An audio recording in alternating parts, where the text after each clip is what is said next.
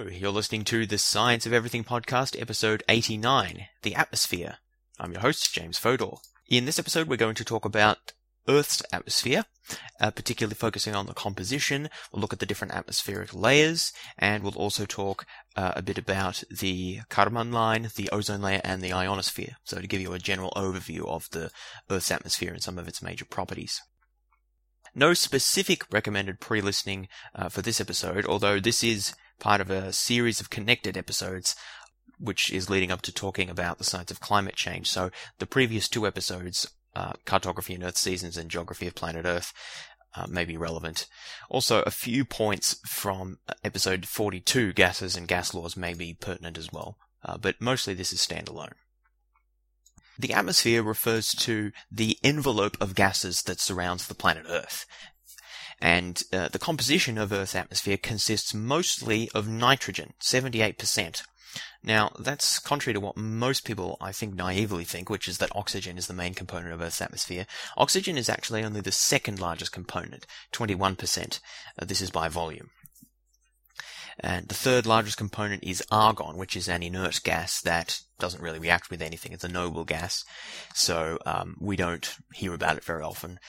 The fourth most common component by volume of the Earth's atmosphere is carbon dioxide, and it's been increasing in concentration in recent years, which we'll talk about when we get to discussing the science of climate change.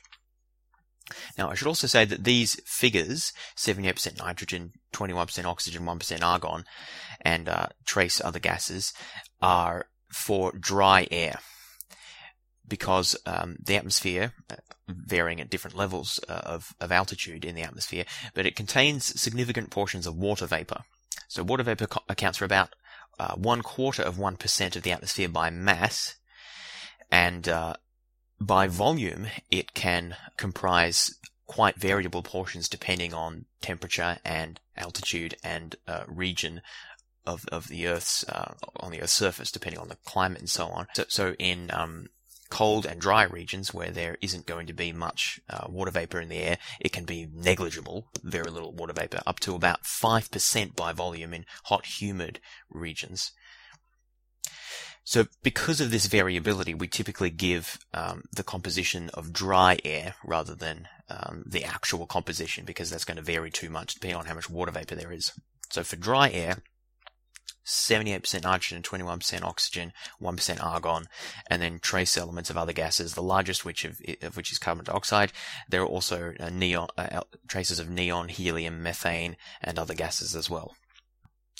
Now, if all of Earth's atmosphere was uniformly distributed with a uniform density from sea level up, it would terminate abruptly at an altitude of about 8.5 kilometers above sea level.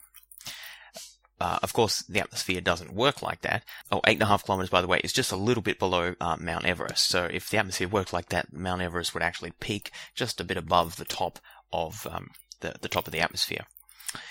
But of course, it doesn't work like that. In fact, the density of the gases in the atmosphere decreases exponentially with altitude. So it drops by a factor of half, roughly every 5.6 kilometers.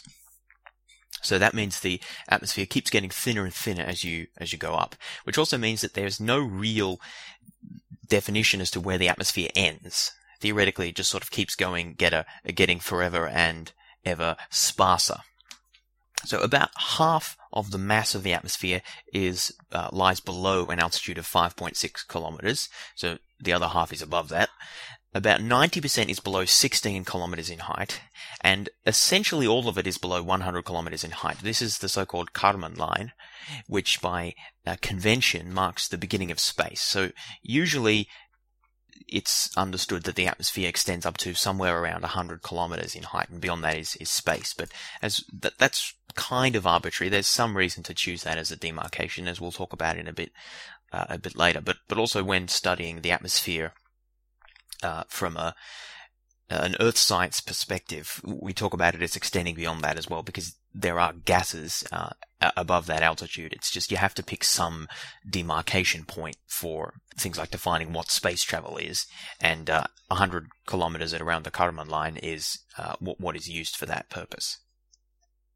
Now, most of the atmosphere, and certainly all of the parts of the atmosphere that we regularly interact with, specifically the troposphere, stratosphere, and mesosphere, which we'll talk about in a minute, but those are the three lowermost layers. These are part of what's called the homosphere. These are regions of the atmosphere where the chemical composition is more or less constant with altitude, so that it doesn't vary depending on how high you go. This is important because some people have this idea that gases in the atmosphere will settle depending on their weight or density or something like that, but that's not true. That sort of thing only becomes an issue at the very highest levels of the atmosphere, which are part of what's called the heterosphere, where the composition does vary with altitude. But in the homosphere, the most parts we're familiar with, the atmosphere is sufficiently dense such that it behaves like an ideal gas, and that we talked about in the episode 42 on gases and gas laws. Effectively, in an ideal gas, really what matters is the density of particles and, their temperature and the rate at which they collide with each other. Each particle, say whether it's a nitrogen molecule or an oxygen molecule, behaves in essentially the same way. And also there is sufficient density in an ideal gas so that they will mix together and the composition will be uniform throughout. So you don't have nitrogen bunching up in one part of the atmosphere and oxygen bunching up in the other part or something like that. There are a few exceptions like the ozone layer, which we'll talk about in a bit, but basically the parts of the atmosphere that we know and love, so to speak, troposphere, stratosphere, and the mesosphere, most familiar parts, the composition is fairly uniform.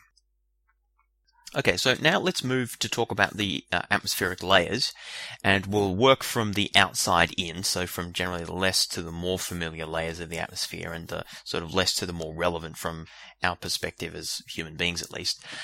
The first thing to understand about atmospheric layers is that, in general, air pressure and density decrease with altitude. So I've sort of already alluded to this, but the basic idea is that air pressure is caused by the weight of the air above, that region. So the pressure is force divided by area. So pressure refers to sort of the force per unit area. But that force comes from the weight, so the gravitational attractive force essentially, of all of the air molecules sitting above a particular region on the Earth's surface. So as you move higher in altitude, as you move away from the surface of the Earth, there is less, in terms of total mass, less air molecules sitting over that particular region, and therefore the air pressure at that altitude decreases. And so as you move further and further up, there's less and less air pressure.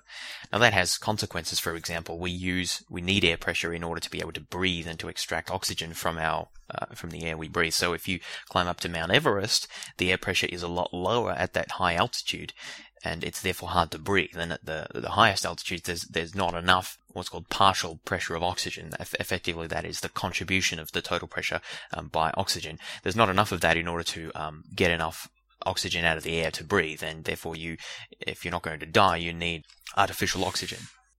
So air pressure decreases with altitude, and density decreases with altitude as well. The reason density decreases with altitude is effectively the same reason as air pressure decreases, that the lower regions are compressed in less space by the force of the air sitting on top of them, whereas higher layers have less air sitting on top of them and therefore are not as compressed. Now, that, as I said before, that doesn't mean that the heavier gases sink to the bottom, because the Earth's atmosphere, at least at the lower layers, is well mixed and is sufficiently dense that there is a mixing of the gases, and you don't have this sort of sinking to the bottom. So it's not like... Temperature, however, is very different to air pressure and density. Air pressure and density pretty consistently decreases altitude. Temperature, however, varies depending on the altitude. So in some regions of the atmosphere it decreases with altitude, in other regions it actually increases. And that might be very counterintuitive, because typically we think as you go high up in mountains or in aircraft, it gets very cold. And that's because pretty much all of the parts of the atmosphere that we are familiar with, like in aircraft, high mountains and so on, those are part of what's called the troposphere, which we'll talk about in a minute, but that's the lowest level of the atmosphere, and in the troposphere, temperature decreases with altitude. But in high levels of the atmosphere, that's not true. And so you can think of the temperature, if you were to plot, think of a graph with the altitude on the y-axis, so going higher up on the y-axis, and temperature on the x-axis. So effectively, I won't try and describe the exact shape, but it's a sort of a zigzaggy line. It goes back and forward. And what that means is that in some parts of the atmosphere, temperature decreases with altitude, and in some parts it increases, and in other parts it's fairly steady, so it's sort of a vertical line. And so according to the sort of kinks in this zigzag, so essentially when the line changes direction, and when instead of increasing with altitude, it starts decreasing with altitude or stops changing much, at these kink points, we can mark changes in boundaries. We can effectively classify regions according to where these kink points are. So that's how the classification of the layers of the atmosphere is generally done, by these temperature levels. There are other ways you can do it as well. The homosphere, heterosphere that I talked about before is by composition. That's a different way of breaking up the atmosphere, and there are other ways of doing it as well. But this method by temperature changes is I think a very useful one. And remember, the classification is not based on the level of the temperature, but it's based on whether the temperature is increasing with altitude or decreasing with altitude, primarily within this region. So that's important to bear in mind. That's what these levels are based on. This is called atmospheric stratification. There are 5 main layers here: the exosphere, the thermosphere, the mesosphere, the stratosphere, and the troposphere. That's going from out to in. And we'll talk about each of these in turn. So first we'll start with the exosphere. The exosphere extends from roughly 10,000 kilometers to 700-ish. Some sources say 500. It seems to vary exactly how they define it, but its innermost point is several hundred kilometers above the Earth's surface. Now, you'll notice that all of these distances are well above the Karman line, so in some sense, they're considered to be part of space. So most people think of the atmosphere as part of the Earth and space as being beyond the atmosphere, but that sort of simple demarcation doesn't really work. The Earth's atmosphere continues into space. By 700 kilometers, if you were up there, it would look like you're in space. Now, to give you some comparison, you've probably seen some photos taken from the International Space Station, photos of the Earth, or photos sort of outwards, sideways, parallel to the Earth, to the Earth's orbit. So if you haven't, just look up those photos. Most people would say these are photos from space. We think of the space station as being in space. I mean, it's called the space station, right? We don't think of it as being in the Earth's atmosphere. However, the orbital altitude of the International Space Station is around 400 kilometers. Now that means that it's actually it's not even in the exosphere, it's in the thermosphere, the next layer of the atmosphere. So not only is the International Space Station and all of the other pretty much all of the other satellites, some of them are much further out, but most of them are within the Earth's atmosphere, but they're not even in the furthest, in the outermost layer of the Earth's atmosphere. So the point is, if you were in the exosphere, it would look like you're in space. In fact, if you're in many parts of the thermosphere, it looks like you're in space. So, for that reason, the exosphere is often sort of excluded from the atmosphere as being kind of beyond it, but in other sense, it's the outermost layer. Now, in the exosphere, the density of gas is extremely low, so the composition, this is not part of the homosphere, this is in the heterosphere, the composition is not the same with altitude. And its composition is quite different to the percentages I gave before. Those are mostly for the homosphere. Well, those are for the homosphere. The exosphere is composed mostly of very low density hydrogen and helium with some other heavier molecules as well. The atoms are so far apart that they can travel hundreds of kilometers without colliding with each other. So it's an extremely diffuse gas. And because of this, it's far too far away from the Earth for any meteorological phenomena to be possible. So there's certainly no clouds or weather up there. However, the aurora borealis and aurora australis, those southern and northern lights that you see at very high latitudes, they sometimes occur in the lower parts of the exosphere, though they also overlap with the thermosphere, the next layer down. So there are phenomena that we can see that occur in the exosphere. And effectively, these the southern and northern lights occur because of charged particles that are traveling through the very highest regions of the Earth's atmosphere, the exosphere or the upper thermosphere. And so they're interacting with the other particles, the diffuse particles that are up there, and that gives off light. Apart from that, there's not too much to say about the exosphere. Let's then move on to the next layer down, which is the thermosphere. The thermosphere extends from roughly 80 kilometers up to, wherever you think the exosphere starts. Again, I've seen different figures from that, 500, 700 kilometers up. Now, the height of the thermosphere varies because of changes in solar activity, and that's true for most of the levels that I'm going to talk about. The exact demarcation point is not really possible to define because it varies depending on factors like weather and climate, latitude, solar activity, and so on. But it's going to be more or less the same, but there is variability. Now, the defining characteristic of the thermosphere that distinguishes it from the levels above and below is that its temperature gradually increases with altitude. So, in other words, it gets hotter as you move up higher in higher in the thermosphere. Now, that's a bit of a misleading way of saying it, because although temperature increases, it doesn't get hotter in a sense that we would recognize.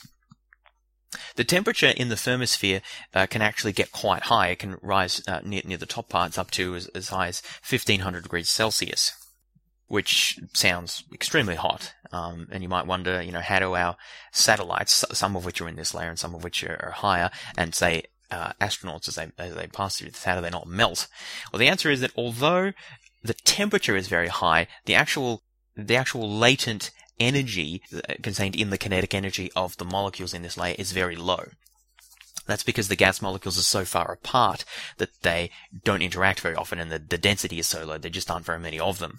So at this point there's often several kilometers of average distance between molecules. So that is, they'll travel a kilometer or two between collisions with the new air molecules. That's a lot less than in the exosphere, where it's hundreds of kilometers, but that's still a long way. The air is still very rarefied. Again, if you're in the thermosphere, it would still look like you were in space. A lot closer to the Earth than the exosphere, but it's still basically space. And therefore, although the temperature is high, the actual heat content is very low, so it wouldn't feel hot. It's just temperature is defined as average kinetic energy of the particles. So if their average kinetic energy is high, the temperature is high, even if there are hardly any particles to actually produce heat. If you're a bit confused about that, go back to the episode 42 on gases and gas laws, where I talk about that sort of thing in more detail. The reason, by the way, that the temperature is so high and is increasing with altitude here is in the thermosphere effectively is because of the very low density. The particles at the very highest regions of the thermosphere have such low density that they just travel very fast and don't have much impeding their motion, whereas those further down have more impeding their motion. The density is higher, and therefore they're slowed down a bit, and therefore that's manifested in temperature. There's no water vapor in the thermosphere. There's not enough density to hold it there, and so there are no clouds in the thermosphere, and so no weather that we normally think of. But as noted before, the aurora sometimes occur in upper regions of the thermosphere. And as I also said, the International Space Station orbits in the thermosphere around 400 kilometers in altitude. Okay, so we've covered the two outermost layers, the exosphere and the thermosphere. Pretty diffuse.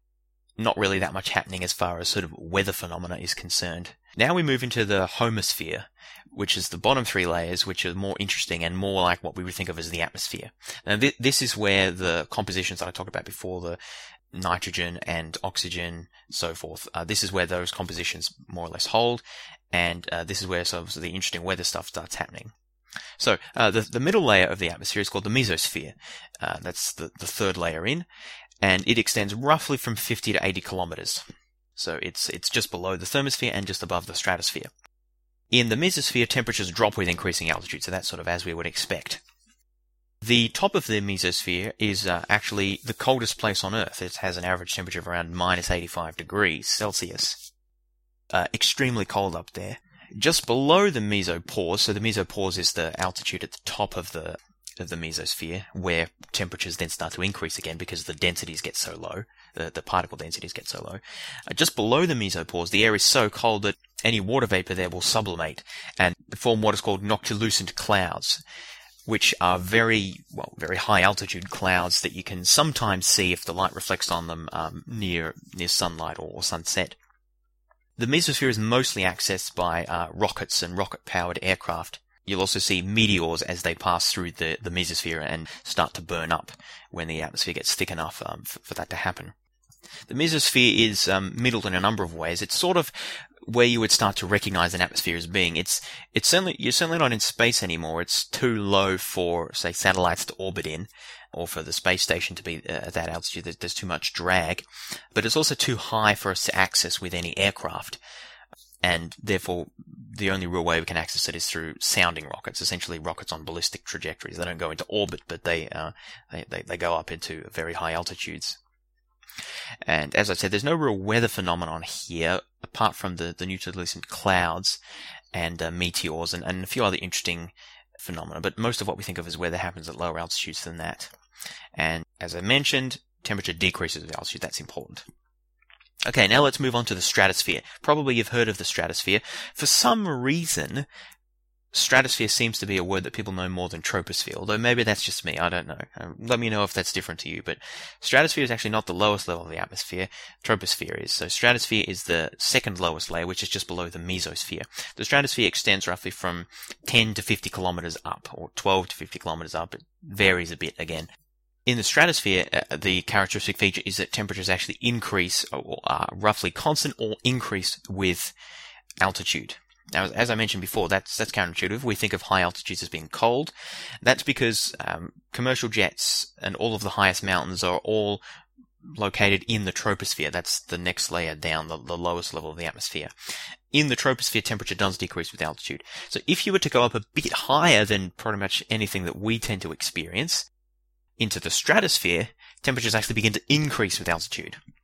Now, the big reason for this is because, crudely, of the ozone layer. The ozone layer exists in the stratosphere. I'll talk a bit more about the ozone layer later, but the basic idea is that in the stratosphere there is a greater relative abundance of particular types of molecules that absorb ultraviolet radiation from the sun. And because of all of the energy that's being absorbed in these layers that aren't absorbed nearly as much in other layers, temperature increases with altitude here.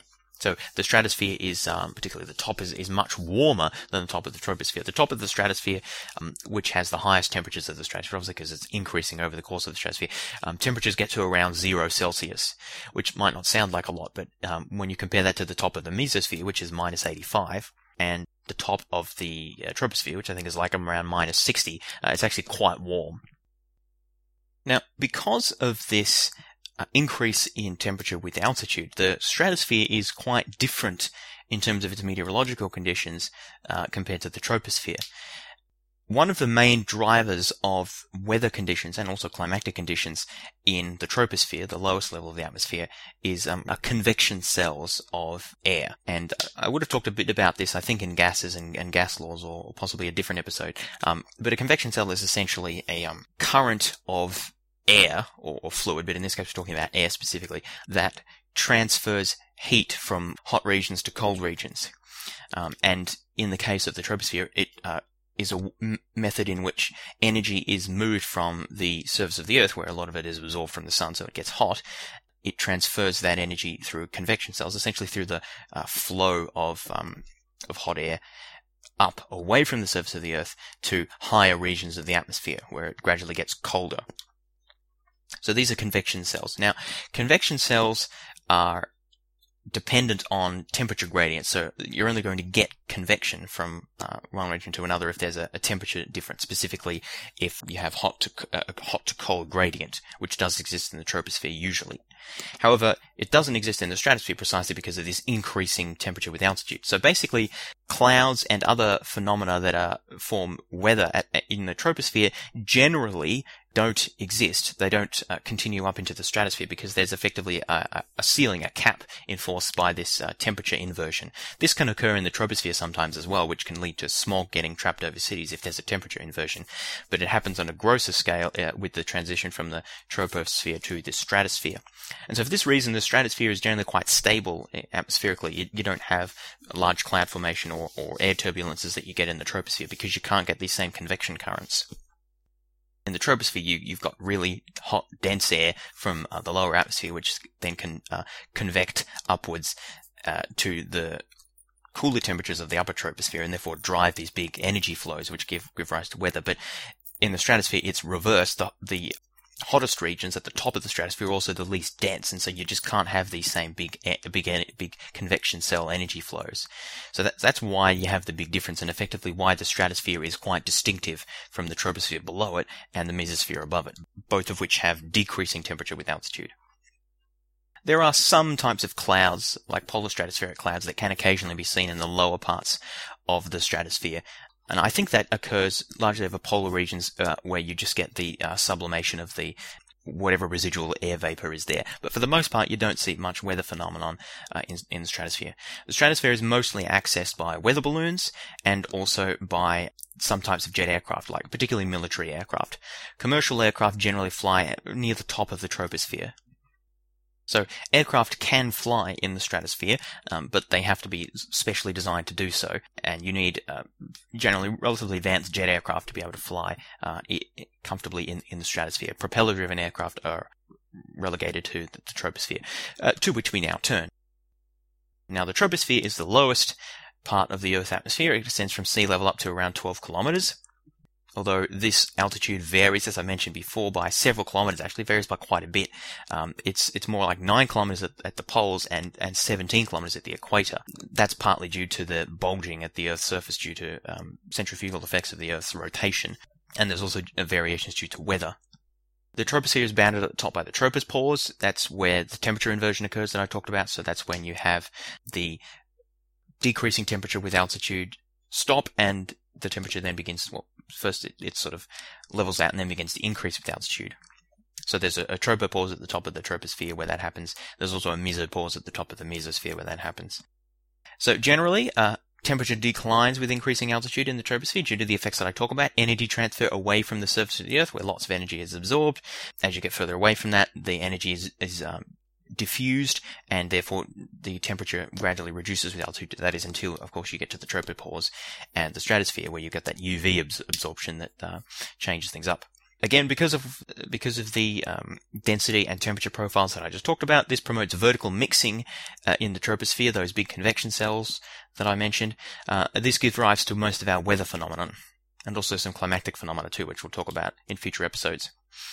The troposphere contains about 80% of the mass of the Earth's atmosphere, so I mean really most of the atmosphere is in the troposphere, and essentially all of its weather phenomenon. So when people talk about the atmosphere, implicitly they're talking mostly about the troposphere, although technically it's only the very lowest level of the atmosphere. Pretty much all of the clouds that you know and love, or maybe not love so much, I don't know, depending on your attitudes to such things, exist exclusively in the troposphere. The very tall cumulonimbus clouds can penetrate the tropopause sometimes and extend in the lower part of the stratosphere, and there are a few unusual types of clouds that can exist in the stratosphere, even the mesosphere. But for the most part, weather phenomena, clouds and everything's all in the troposphere. And pretty much all conventional aviation, aside for some military applications, occur in the troposphere as well. So that concludes our discussion of the layers of the atmosphere. Hopefully you have a bit of a better understanding about how those work in connection with each other. I'll just give a quick sort of recap of that so that you've got the picture. And this time we'll work in the opposite direction. We'll start at sea level and move upwards. So starting at sea level, we have the troposphere, which is the densest layer of the atmosphere, and extends up for roughly 10 kilometers, 10-12 kilometers, depending on exactly what your latitude is. Remember, latitude is how close you are to the poles or equator. Altitude is how far away you are from ocean level. So, in the troposphere, temperature decreases with altitude. Effectively, that's because the Earth's surface is heated by absorbing a lot of sunlight and then emitting that again. And as you move further away from that, or as the air moves further away from that, the energy is diffused, and therefore temperature decreases. So that's sort of the effect you would expect naively. That's what occurs in the troposphere. That's also what occurs in the mesosphere at the third layer. The stratosphere, roughly between 10 and 50 kilometers, let's say, that lies in between the troposphere and the mesosphere, is different. Temperature increases in the stratosphere. This is largely because of the ozone layer, higher concentrations of ozone, which is a particular compound that is good at absorbing ultraviolet radiation from the sun. Because of this extra heat that it absorbs, temperature actually increases with altitude here. Most of the weather occurs in the troposphere, a few weather phenomena in the stratosphere. Most aviation occurs in the troposphere, some aviation in the stratosphere. The mesosphere is beyond pretty much all weather and pretty much all flight. We can only access it through sounding rockets and some very high altitude weather balloons. The next layer of the altitude, the fourth region, is called the thermosphere. It extends roughly from 80, 90 or so, up to 500, 600, 700 kilometers above the Earth's surface. If you were to be in the thermosphere, it would look like you're in space. Many satellites exist in the thermosphere, and the space station orbits here. Temperature increases with the thermosphere, largely owing to the fact that particles are so diffuse that the higher altitude ones are even more diffuse and therefore have more freedom to move about with high kinetic energies. But that doesn't really translate to hotness in the way we would understand it because the particles are so diffuse. But nevertheless, temperatures do increase with altitude in the thermosphere. Anything above this 500, 600, 700 line is called the exosphere, where some of the higher altitude satellites orbit, and effectively is indistinguishable from some ordinary perspectives from space. The Karman line, which demarcates officially as far as such things go, the boundary of space, occurs in the lower thermosphere. So most certainly the exosphere is effectively space, and gradually fades into the background space. There's no clean cutoff as to where the atmosphere really ends exactly.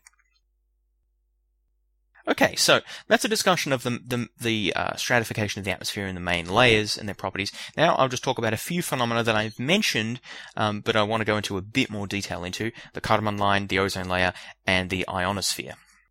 So the Karman line is, it's an imaginary line at an altitude of about 100 kilometers that it conventionally marks out the boundary between the atmosphere, between space and not space, I suppose, although technically the atmosphere is on either side of it. So parts of the atmosphere are in space and parts of the atmosphere are not in space, I suppose. But this sort of arbitrary demarcation occurs at the Karman line of 100 kilometers. So if you go above that, you're an astronaut and you're considered to have been in space. Below that, now, what's the significance of the Karman line? It's not just that someone thought that 100 kilometers sounded nice, although it kind of does. There's actually a reason for specifying this. And it's named after the guy who came up with it, obviously.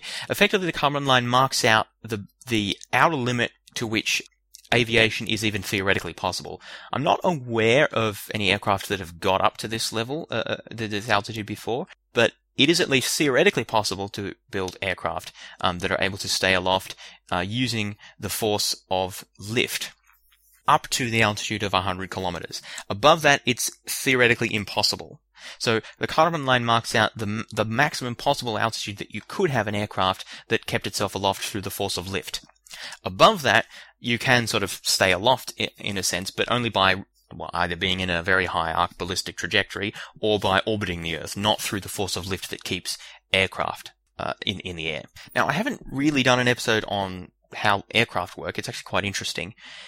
But for the simple perspective we need at the moment, the basic idea is that aircraft keep themselves aloft by traveling fast enough through the air so that they can generate sufficient lift force to keep them up. And that lift force occurs essentially by pushing air down. So aircraft travel forward. In doing so, they push air backwards as well, but they push some air downwards, which generates a lift force keeping them up.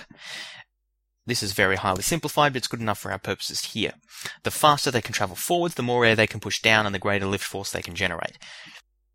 Now, lift force is affected, as I mentioned, by airspeed, speed relative to the air.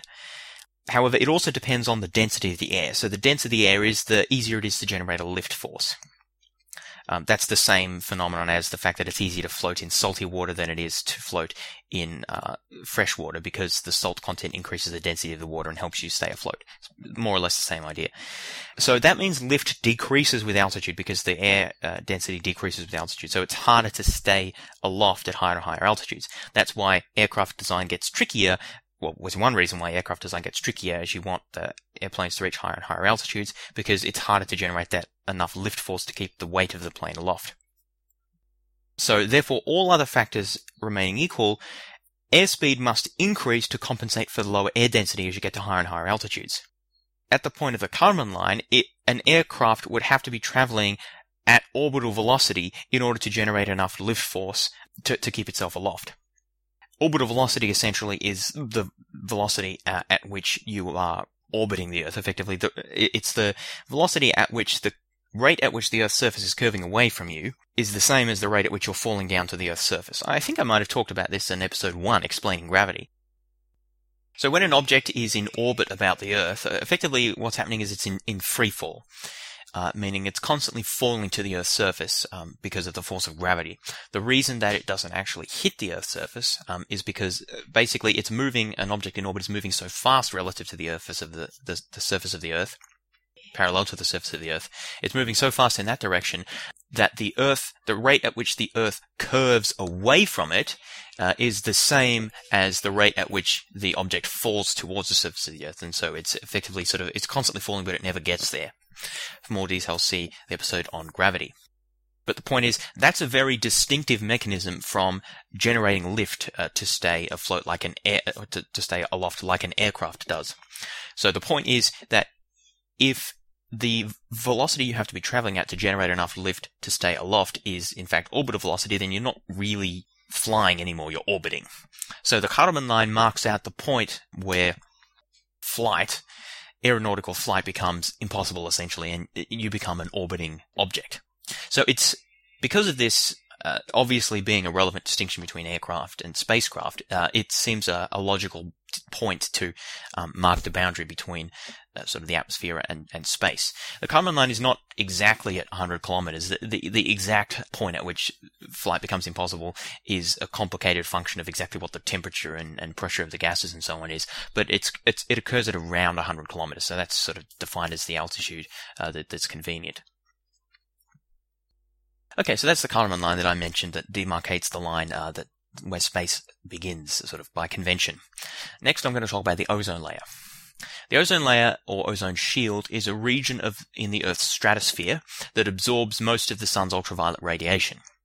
It contains high concentrations of ozone, which is 3 atoms of oxygen all bonded into one molecule. So remember, oxygen in the air is comprised of O2 molecules, 2 oxygen atoms in a molecule. Ozone is 3 oxygen atoms combined in a molecule. All of the atmosphere, or all the lower regions at least, have some ozone in them, but the ozone layer in the stratosphere has much larger concentrations.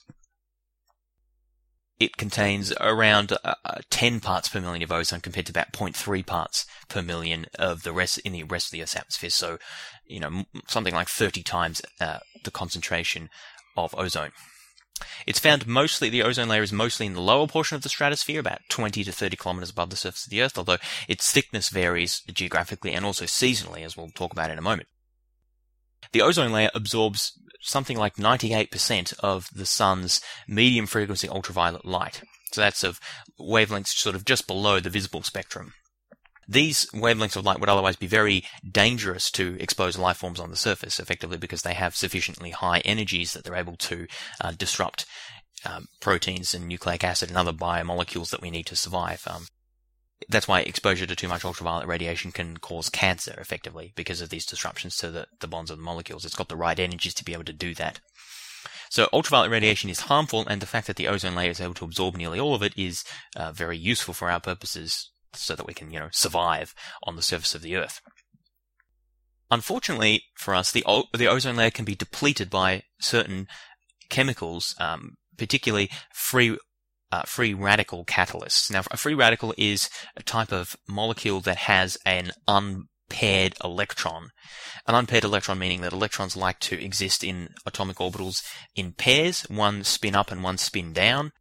Don't worry if you don't know exactly what that means. I've talked about it in previous episodes on this sort of thing. But the point is that they are in a lower energy state when the electrons are paired. And if there's one that's left by its lonesome, the molecule is in a higher energy state, and therefore it tends to be very reactive.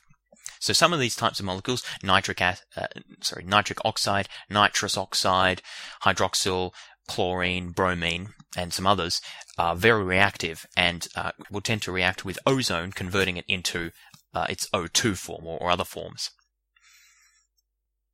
Now, chlorofluorocarbons and also bromofluorocarbons are compounds that have significant concentrations of halogens in them, so particularly bromine and chlorine, which are reactive radicals.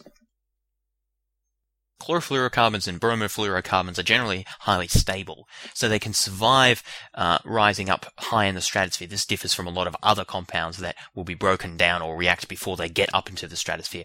But these carbons, the CFCs and BFCs, can get up to the stratosphere level where the ozone is. There, they will survive for a long time, but eventually the chlorine and bromine radicals are liberated by the action of ultraviolet light. So effectively they break free, and then these radicals are free to initiate and catalyze a chain reaction of breaking down tens of thousands of ozone molecules. A catalyst, remember, is something that's not used up in the reaction.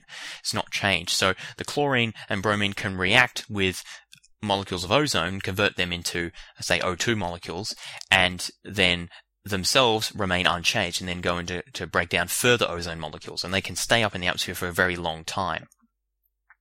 So These molecules, particularly the chlorofluorocarbons and bromofluorocarbons, when released into the atmosphere, can have devastating effects on the ozone layer.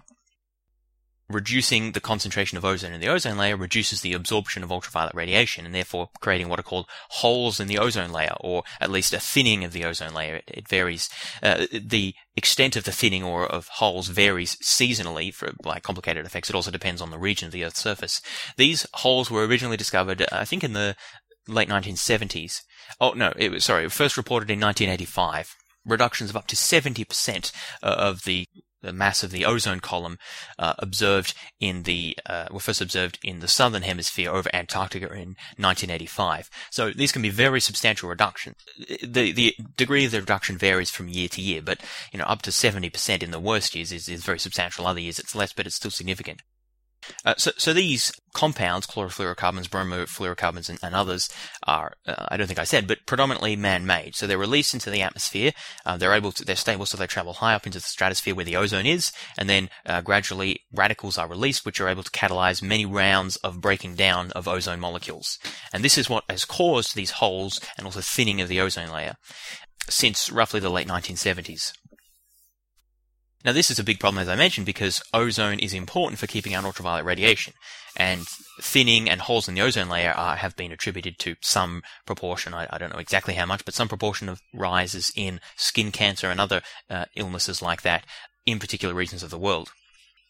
The reason, by the way, that the holes in the ozone layer are most pronounced over the Arctic and the Antarctic, even though obviously hardly any pollutants are actually produced in those areas, so it's a bit counterintuitive at first, is effectively because the temperature matters a lot. So reactions typically take place most effectively in polar stratospheric clouds. I actually mentioned those previously, particularly cold clouds that occur in the stratosphere particularly over the Antarctic and the Arctic.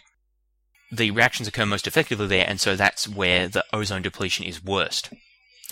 The pollutants are not produced over the polar regions, but they're able to travel there because, as I mentioned before, the lower regions of the atmosphere mix very effectively. There's two aspects of ozone depletion. One is a gradual thinning of the average ozone layer over the whole of the Earth by about 4% since the late 70s. That has effects as well, because every bit of the diminution of the effectiveness of the ozone layer has an effect on, skin cancer and other conditions. So that's bad. But particularly bad are the whopping, 20, 30, 50, 70% reductions in the ozone column observed in the polar regions, in some years. It varies from year to year and by the season. So it's quite variable. There aren't permanent holes in the ozone layer that exist over the Antarctic, but seasonally the holes open up and then sort of close to varying degrees. Thankfully, however, there has been relatively swift action since the original discovery of concerns about ozone depletion. So in 1987, the Montreal Protocol was signed, which phased out the production of many types of chlorofluorocarbons and bromofluorocarbons, which had a wide variety of industrial uses as refrigerants, solvents, fire retardants, and other things like that. But in most cases, alternatives were found. There were a few exceptions where exemptions were granted. But this was actually an international treaty that was ratified by essentially all countries and has been extremely successful in dramatically reducing the emissions of all of these ozone-depleting compounds, which are now well below the levels that they were in the 80s, and continuing to decrease. The hole in the ozone, or the holes in the ozone layer, have stabilized in the past roughly 10-ish years, I think, and they're predicted to ozone thickness is predicted to return to pre-1980s levels sometime around mid-century. So it's going to take a while to recover, recalling that the catalysts that are already up there in the atmosphere are still causing ozone depletion. It's just that we're no longer adding to them at the same rate. So gradually they'll be broken down over time, but that's going to take several decades. But the problem is not getting any worse, and it's gradually getting better. So there's good news on that front, unlike the global warming case, where action has been much more difficult to bring about.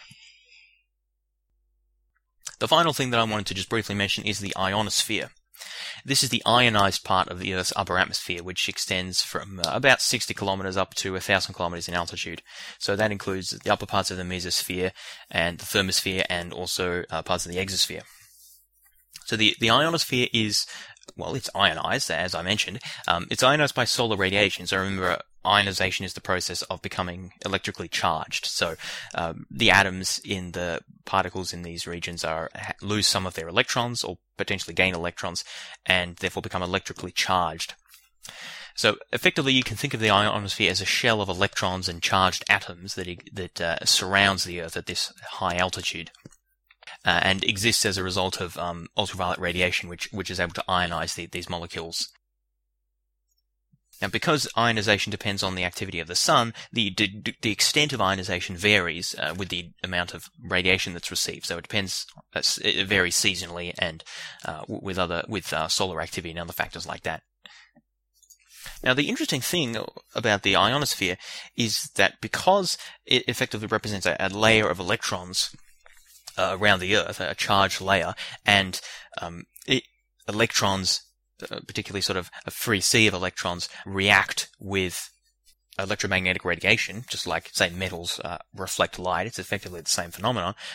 The ionosphere is actually able to reflect certain types of electromagnetic radiation. Now, we're not talking about the ultraviolet radiation that is absorbed to create the ionosphere in the first place. That's much higher energy, and that's not reflection anyway. That's absorption and ionizing the atom by freeing the electron.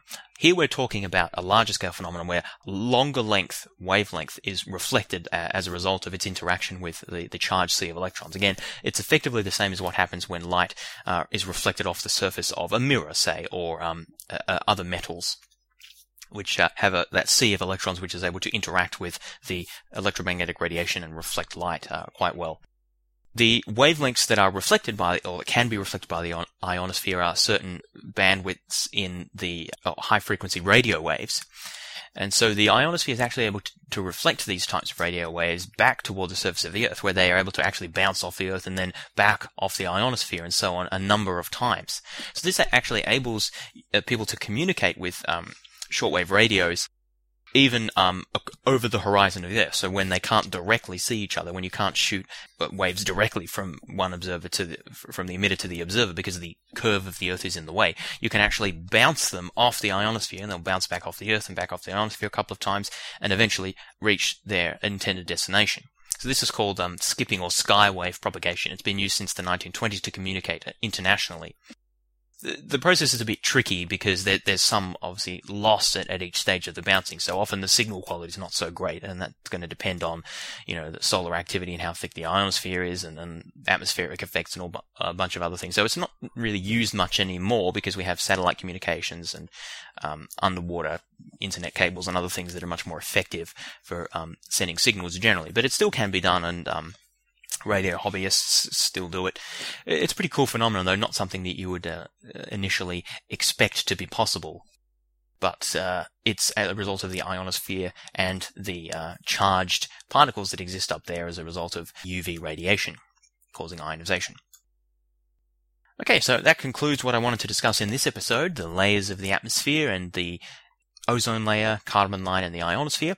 Hopefully that's given a bit of a richer picture of the atmosphere for you and a bit of a better understanding, which we'll then put to use in the next couple of episodes when we get around to talking about climates and weather effects. So, if you enjoyed this episode, please give the podcast a favorable review. Click on the aggregator of your choice. You can also like our Facebook page. If you just go to Facebook and type in the Science of Everything podcast, give our Facebook page a like. That also helps to promote the show.